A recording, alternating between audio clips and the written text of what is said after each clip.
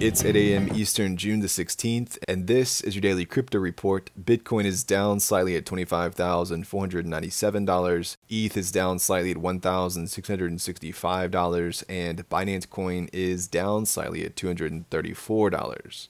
Well, Binance is under investigation in France for allegedly providing illegal digital asset services and engaging in acts of aggravated money laundering. The Paris Public Prosecutor's Office said the investigation is focused on Binance's French unit, which is suspected of operating without regulatory approval and conducting investment operations associated with money laundering. The exchange is registered as a digital asset service provider with the French financial regulator, the AMF. In a separate move, Binance has decided to exit the Netherlands due to the failure to obtain a license that complies with the country's AML guidelines. Well, BlackRock's iShares has filed paperwork with the SEC for the creation of a spot Bitcoin ETF called the iShares Bitcoin Trust. The fund's assets will primarily consist of Bitcoin held by Coinbase as the custodian, while the SEC has rejected previous attempts by other companies to launch spot Bitcoin ETFs. BlackRock's size and influence may make it harder for the SEC to turn away. As the world's largest asset manager with over $10 trillion in assets under management, BlackRock holds significant political power. This move by BlackRock comes amid a regulatory crackdown on the industry. The filing has given a slight boost to market sentiment.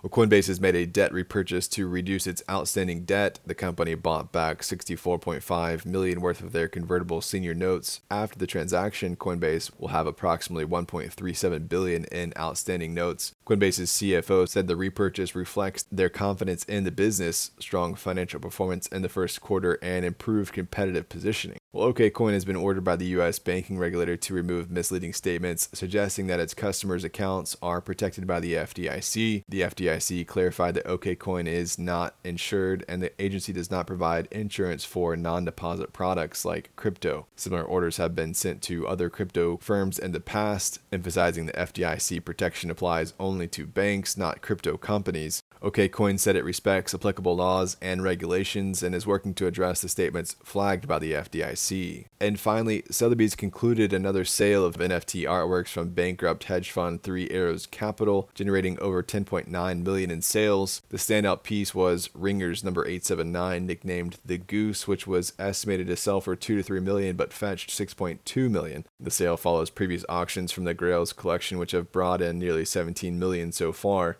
Well, that's all for us today. Visit us at dailycryptoreport.io for sources and links, and listen to us everywhere else you podcast under Daily Crypto Report.